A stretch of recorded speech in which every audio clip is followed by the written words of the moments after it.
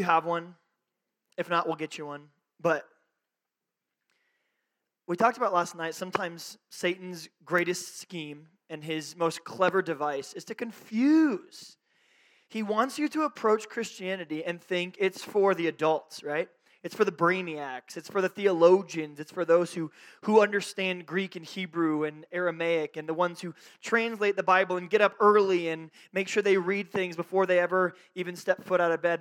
These are the people that this Bible is for. It's for the AP Christianity, the honor roll Christianity student. It's for like the level 9, right? And we perceive ourselves, we're like, I'm like level 1, level 2. I don't know that I can know this book. I don't know that it has implications on my life. I'm not quite sure what to do with it.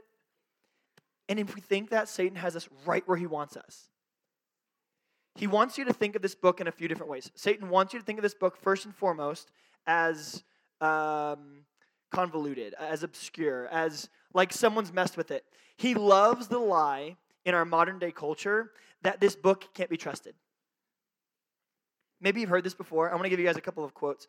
So I'm an apologist by trade, which doesn't mean that I say sorry a lot. I do say sorry a lot because I'm a dumpster fire. But what it really means is that I study the proof of God's existence. I go and I do debates and I do conferences where I talk about the evidence for God existing, the reason we should trust the Bible, and all these other things, okay? And as such, this is one of the most popular questions I get confronted with, and that's how I know Satan is using it mightily in your generation. And people say, well, the Bible, how do we know that the Bible that we have today is the same Bible that was written back then? How do we know it hasn't been manipulated over the years?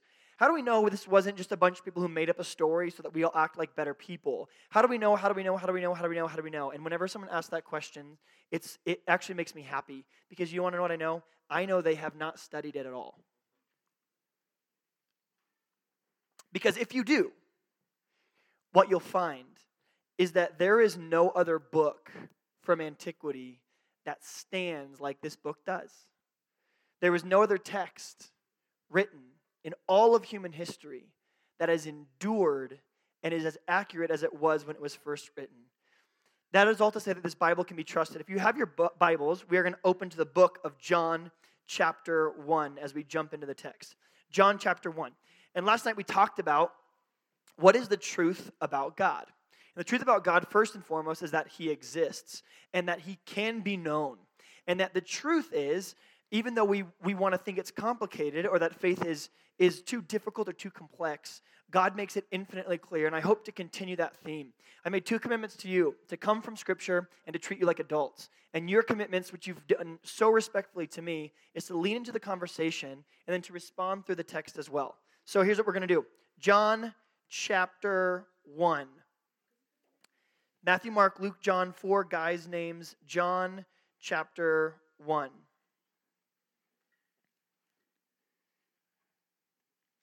Here's what it says. Beginning at verse 19. When I say 19, I really mean 29. Here's what it says. The next day, John is this dude, his name is John the Baptist, and John the Baptist was kind of a weird dude. He lived out in the desert, he ate locusts and wild honey, and he wore camel's hair. It was like his fashion statement, okay? And he, in the Old Testament, okay, so the Old Testament, your book is divided into 2 halves. We divide it into 2 halves to make it simple, okay? But this is actually all one story of God, okay? Your Old Testament is the first 37 books of your Bible. It's a lot of books. It's a lot of pages. It's a lot of words. And the whole Old Testament has one job. Not 2, not 3, not 4. It's got one job. Have you ever had a friend where they had one job and they didn't accomplish it, right? You're like, bro, you ever said the phrase? You had one job. You have one job. The Bible, the Old Testament, has one job. Are you ready for it?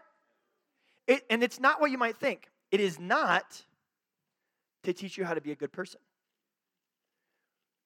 The Old Testament does not exist as a cool way of telling you old stories that are neat.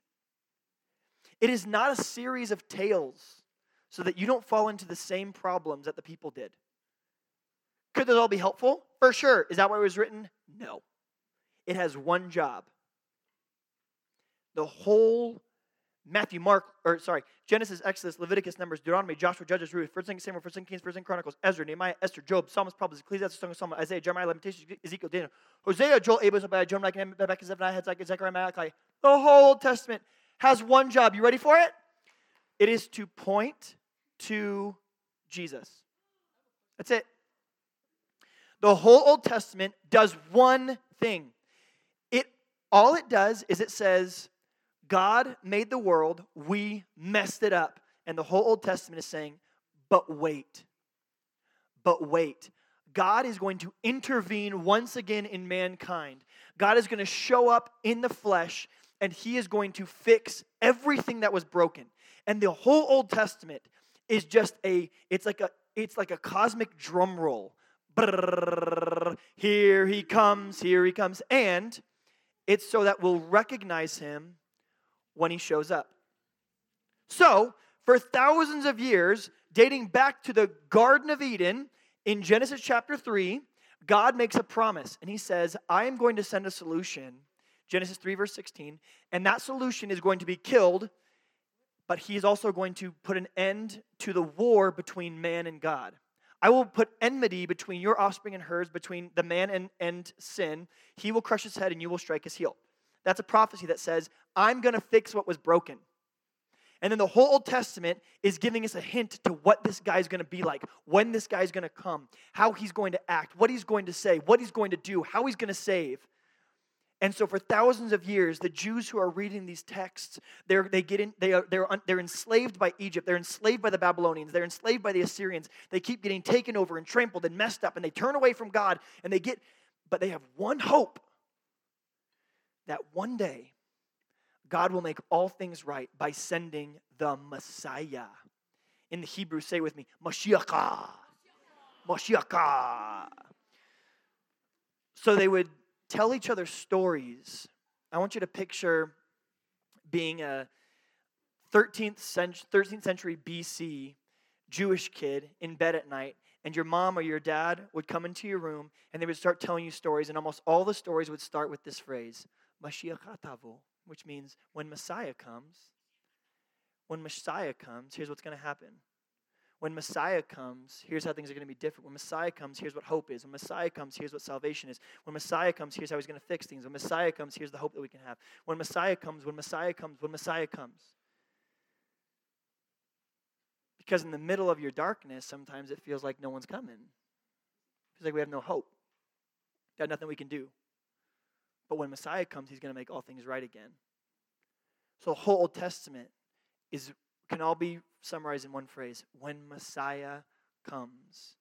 So if you were a Jew, you would be thinking to yourself, every time you get enslaved, every time you get reprimanded, every time you get punished, every time you undergo a different cataclysmic event in the Old Testament, you would just keep telling yourself, but when Messiah comes, he will fix it. So we've been looking for it, and we've been trying to figure it out. And what is the book of John? The book of John is the end of centuries and centuries and millennia of waiting for Messiah to come. There's a story in the Old Testament in Genesis chapter 22 where God tells this man named Abraham to go up on a mountain. And he says, I want you to go up on a mountain and I want you to worship me there and I want you to sacrifice your son. What? You see, Abraham was super old, like real old. And his wife, Sarah, super old. And I don't know if you know anything about biology, but when women get super old, they become super barren. Okay, so they can't have kids anymore, right? Womb doesn't work so much, all right? They're just infertile, right? There's this whole series events that happen, and then they can't have kids anymore. And that happens around 40-ish, 50-ish years old, whatever it is. And this woman's 99 years old. But God made a promise to Abraham, and he said, you are going to have a son. You're going to have a son, his name's going to be Isaac, and you're going to love this kid. And Abraham's like, awesome! And decades and decades and decades go by, and no son shows up. Finally, after waiting until he's 100 years old, Sarah, his wife, gets pregnant at 100 years of age. And she gives birth to a son. And this is like everything to Abraham and Sarah. They're like, finally we have a kid. Finally he's here. Finally, we finally got him. This is amazing. And God goes, I want you to go on a mountain. I want you to kill him. And you're like, told you. You don't color that picture in Sunday school, right? There's no picture of a man with his son like. So they go up the mountain. This mountain called Moriah, which later in the text is going to be the same mountain that Jerusalem is on. He says, I want you to take your son up that mountain and I want you to sacrifice him to me. So Abraham sits there with like wood in his hands and a knife, and he's looking at his son, and his son asks the question, I know that we're going to make a sacrifice, but where is the sheep? Where is the lamb for the sacrifice? And Abraham's like, imagine how confused you'd be if you were Abraham. You would go like, what in the heck? What's going on? Why are we doing this? Why you made me wait for 100 years and now I got to sacrifice the kid that you gave me? And every step up Mount Moriah, he's thinking to himself, what are we doing? What kind of a God is this? What kind of a promise is this? What kind of a fulfillment of the prophecy is this? You said you'd give me a son, but only to kill him? This is my son, Genesis says, whom I love. This is my son, whom I love, and now I must sacrifice him. This is Abraham's thought. This is my son, whom I love, and now he must be sacrificed. This is my son, whom I love, and now he must be sacrificed. Every step up the mountain. And as he gets to the top, Abraham raises his hand to follow through what God said. And it says, an angel of the Lord, which most scholars believe is Jesus himself, stops Abraham. This is before Jesus became man, when he was still the angel of the Lord in the Old Testament. He stops him and he says, Abraham, stop. You're not going to kill your son. In fact, what I've done instead of you having to kill your son, if you look over there, there's actually a lamb caught in the thickets. And I want you to go take that lamb that's got its horns caught, and I want you to take it, I want you to sacrifice that instead of your son. What God's doing here is he's saying, I want you guys to understand, each and every one of us, because of our sin, deserves to be sacrificed like Isaac did.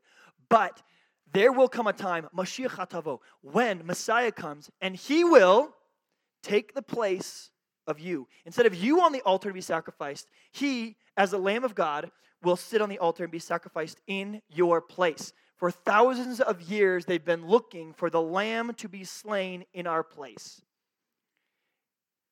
Why is that significant? Here's how John chapter 1, verse 29 begins. It says this. The next day, John the Baptist saw Jesus coming toward him and said, Look, the Lamb of God who does what? He takes away the sin of the world. This is the one I meant when I said, a man comes after me because he was before me. I myself didn't know him. But the reason that I exist and have been baptizing with water is that he might be revealed. Then John gave this testimony. I saw a spirit come down from heaven as a dove and remain on him. And I myself did not know him. But the one who sent me to baptize with water told me, the one on whom you see the Spirit come down and remain is the one who baptized with the Holy Spirit. I have seen and I testify that this is God's chosen one. Do you know what happens when John baptizes Jesus?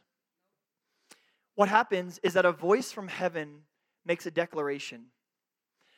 It says when Jesus is baptized, a voice from heaven cries out, This is my son whom I love. It is the exact same phrase that Abraham uses in the Old Testament when God calls him to sacrifice his son. He says, Abraham, I want you to take your son whom you love and sacrifice him. Then the New Testament, it says, this is my son whom I love. And what's the difference between Abraham and Jesus? The difference between Abraham and Jesus is Abraham did not have to go through with the sacrifice of his son, but the God of the universe did.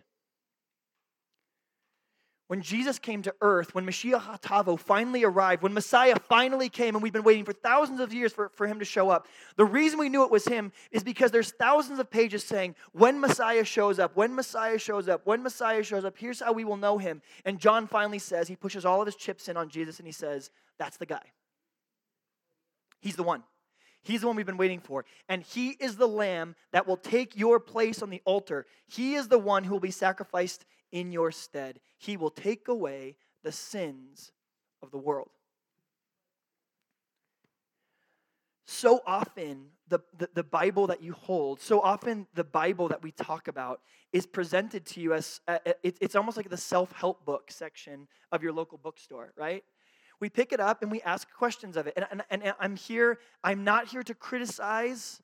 I'm not here to criticize the way that you approach the Bible. I'm here to correct it because there's a way that the Bible asks us to approach it.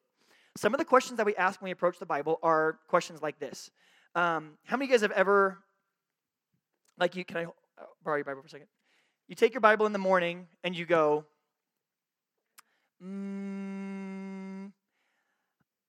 I'm in the need for some comfort. Go. You done that before? And then you're like, and then circumcision. You're like, oh, this is not it. Nope, missed it. Shouldn't have opened Leviticus. Okay, we do that.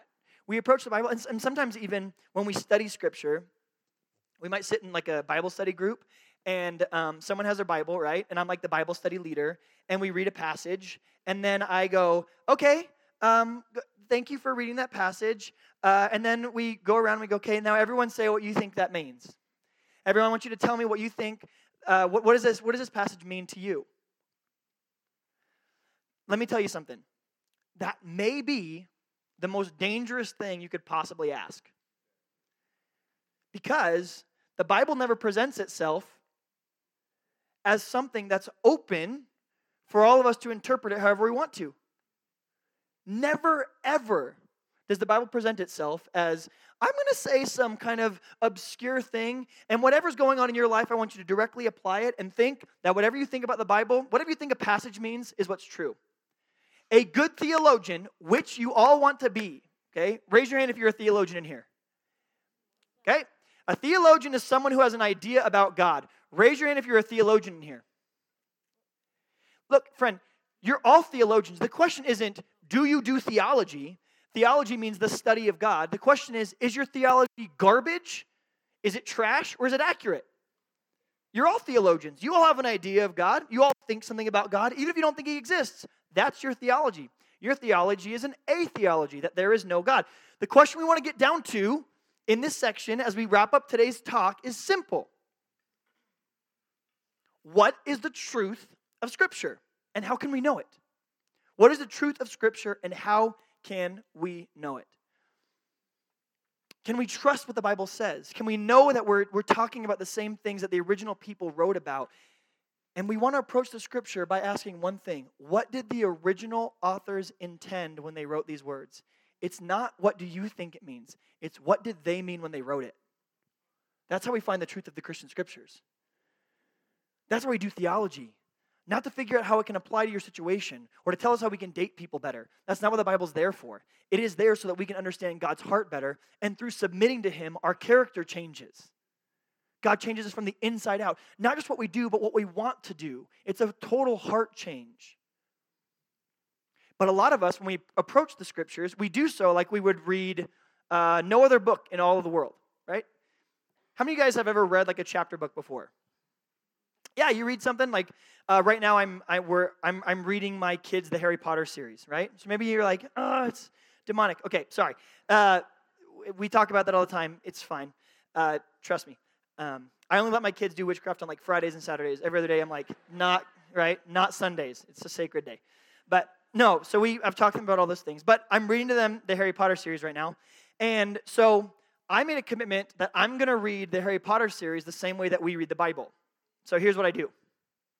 I pick it up, and then I go, Professor McGonagall was upset. What do you guys think this means? First of all, Professor McGonagall is a female. -8 points for Ravenclaw. Secondly, right, you would never do that. We would all look at the Bible, and we would look at someone reading that and go, yo, read the rest. Read the rest of it. You can't just read one sentence and ask me what I think about it. But this is exactly what we do when it comes to the Scriptures. We open up some random page, we read a section of it, and we go, what do you think this means? You have no clue because it's not in its context. We're not listening to it the way it was meant to be read.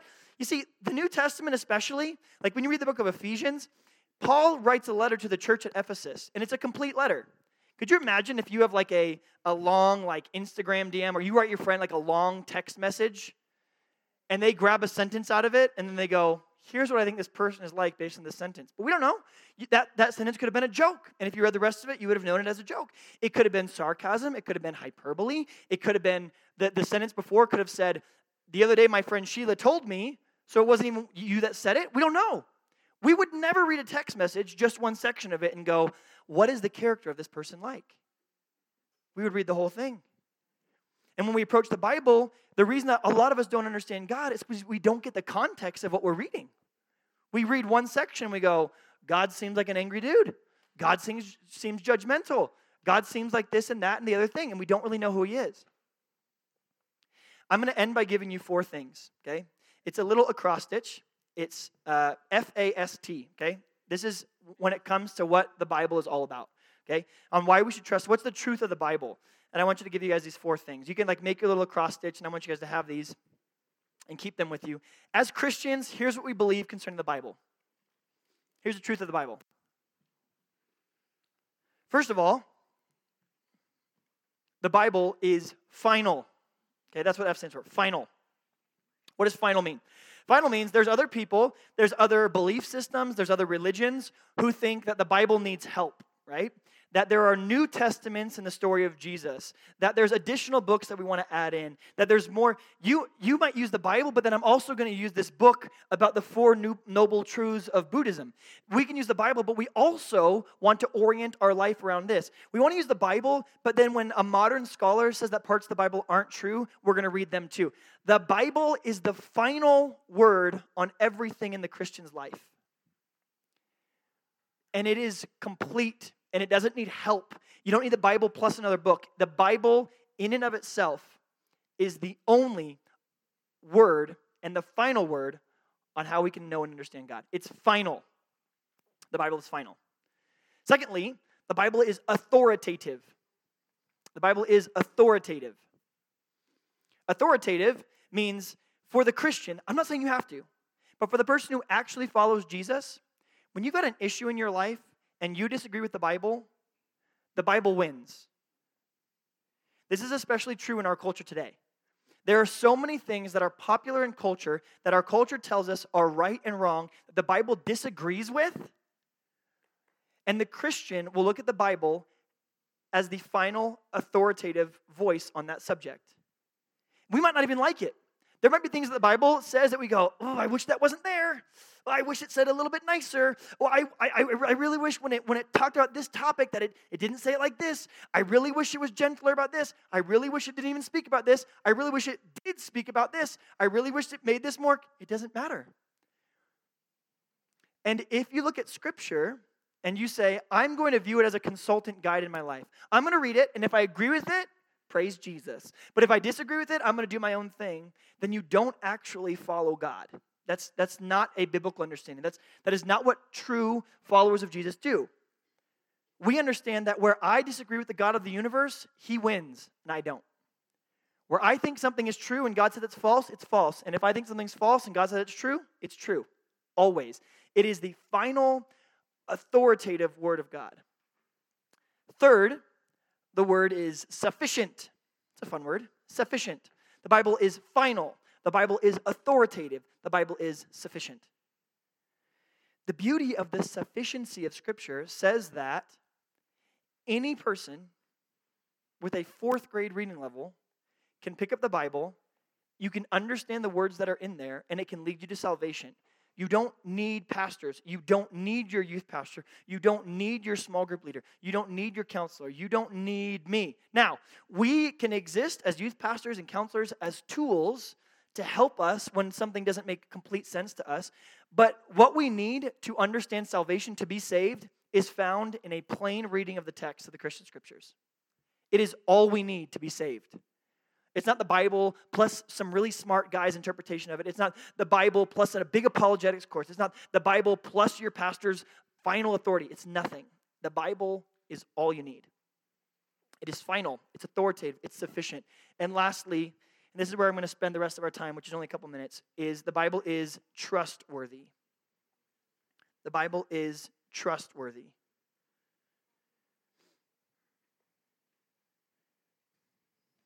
Again, as an apologist, if we had 3 hours, which we don't, I would walk up here and I would say, this is why we believe the Bible. We believe the Bible because it is a reliable collection of historical documents written by eyewitnesses during the lifetime of other eyewitnesses who pronounce supernatural events and fulfillment of specific prophecies, and who authors claim that their origins are divine rather than human in its antiquity. I would walk through that whole thing with you, and I would tell you exactly why the Bible can be trusted, the archaeological digs that have been done to verify the Bible, the original languages, the fact that you have the Bible, and the whole idea of it's been passed on and mutilated through the generations, how that's completely false and unverifiable. I can show you that the documents that we have date back to the original documents. I can show you prophecy and the fulfillment of specific prophecy that would blow your mind.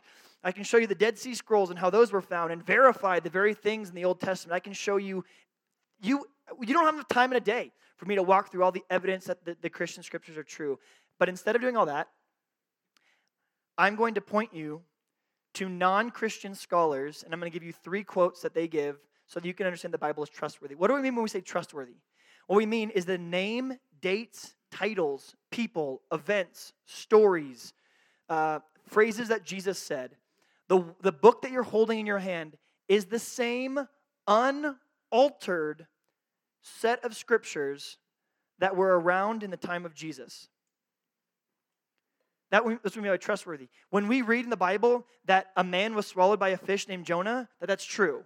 That when there was an exodus in Egypt, that's true. That when there was a flood that covered the earth, that's true. That when Jesus says, Ephesians 2, 8, and 9, for it is by grace you have been saved through faith, not of yourselves, not by works, so that no man can boast, it's true. That when the book of Timothy says that all scripture is God-breathed and useful for teaching, rebuking, correcting, and training in righteousness, that the man and woman of God is ready for every good work, that's true. That when the book of Revelation says God's coming back, that's true. That when the book of Romans says that we have all sinned and fallen short of the glory of God, that's true. That Romans 5:8 says God demonstrates his love for us in this, while we were still sinners, Christ died for us. That's true. The book of Philippians chapter 2 says that when Jesus was God, he became man and descended into time, not considering equality with God something to be grasped, but instead made himself nothing, taking the form of a servant, being found in human likeness, to become a slave to death. That it's true. The Bible is trustworthy. Let me give you these quotes as we wrap up. Again, you might be someone who you just go like, if God says it, I believe it, and that settles it, right? You're just like that faith person. You're like, I don't care about facts. I just believe. Great. Fantastic. Good for you. Here's the problem. Your neighbor who doesn't believe in God has no clue how to respond when you walk up and go, I believe, so should you. They're like, yeah, but is it reliable? You're like, who cares? I believe, so should you, right? It's like, listen, robot man. And secondly, a lot of us, we believe that the scriptures are true because we haven't really faced anything in our life that would ever question them. A lot of us in your life, here's what's going to happen. When life's cool and groovy and you're living your life and you've got good friends, and sure, there's some turmoil in your life, your parents fight, stuff like that. But some of us, we haven't experienced the deep tragedy that life is going to bring, and friend, it is going to bring it. You're going to have the death of a loved one. Someone's going to get cancer. There's going to be miscarriage. There's going to be brokenness. There's going to be betrayal. There's going to be lies. There's going to be loss of job. There's going to be mental health issues. There's going to be suicide. Your life is going to be plagued with brokenness. Do you want to know how I know that? Because Jesus promises it. In this world, you will have trouble, Jesus says. And for a lot of us, when tragedy hits and when suffering hits, our really easy, I believe in God because I just believe in God, I don't need any facts, I don't need any verification of it, a lot of that goes out the window because we start to really challenge our faith. Here's what John Warwick Montgomery said. He is the father of all modern archaeology. He says this: if you're skeptical of the New Testament books, you have to get rid of every single book that's ever existed in antiquity, because there's not a single document in the ancient period that's as well attested as the New Testament. So this is a non-Christian who says, bro, I've been studying ancient documents my whole life. I'm the father of modern archaeology. I have seen thousands of texts, and nothing compares to the validity and the accuracy and the trustworthiness of the Bible.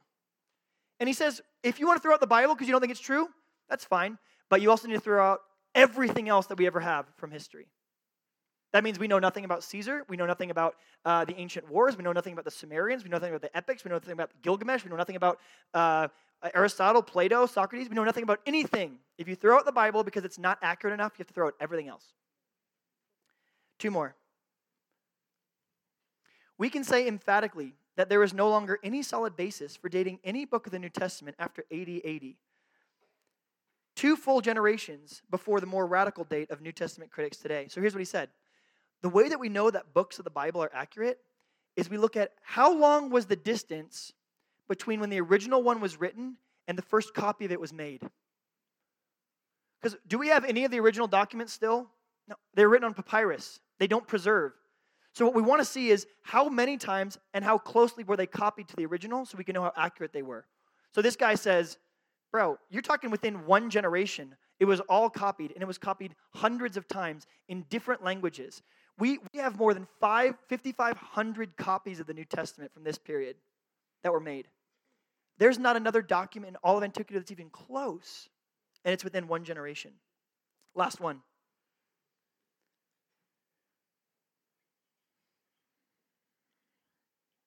Sir Frederick Kenyon, he's the director of the British Museum, doesn't believe in God. He's an atheist, but he still wrote this.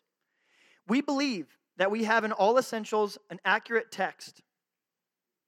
The interval between the dates of the original composition and the earliest extant evidence becomes so small as to be negligible. That means it's not worth even talking about. And the last foundation for any doubt that the scriptures have come down to us substantially as they were written, all doubt has now been removed. Both the authenticity and the integrity of the New Testament books are finally regarded as established definitely. Again, these aren't Christians writing this. These are people who are opposed to the Bible and what it says, but they still, in their science, go, that's one accurate stinking book. It's trustworthy. It is the final. It is authoritative. It is sufficient for salvation, and it is trustworthy. I know that this morning session isn't exactly the same as the other ones that are going to be. It's a little bit more factual. It's a little bit more heady. But I think it's important for us, if everything that we're grounding the rest of our conversations in is in this book, and you walk in with a doubt that this book is even true, how could we have any other conversations? When the Bible says you are not a good person, and you go, well, I don't know if the Bible is true. We have to start by establishing this is a good book. This is reliable and accurate. We're going to actually be presented with the real words of Jesus, and then you get to, as an adult, respond to what you want to do with that. But make no mistake, these are his words. This is a divinely inspired book brought down through generations that has been passed on to you and preserved to you with every bit of inerrancy. That means it's perfect to understand who God is. That's what we wanted to establish today. The Bible is the final, it is authoritative, it is sufficient, and it is trustworthy for salvation. Would you pray with me? God, thank you for the gift of the scriptures.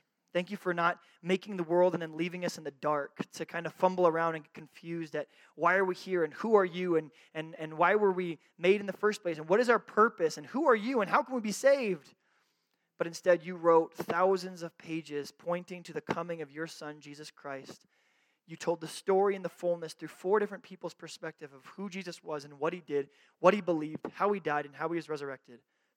And then you gave us a whole New Testament that tells us now what to do with that and that we should expect Jesus to come back again.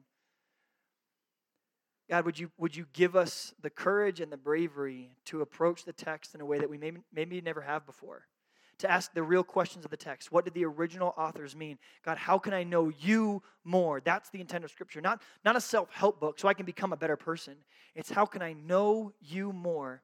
And through knowing you, submit my life and have you change my character through the Holy Spirit from the inside out. So in your name we pray. Amen.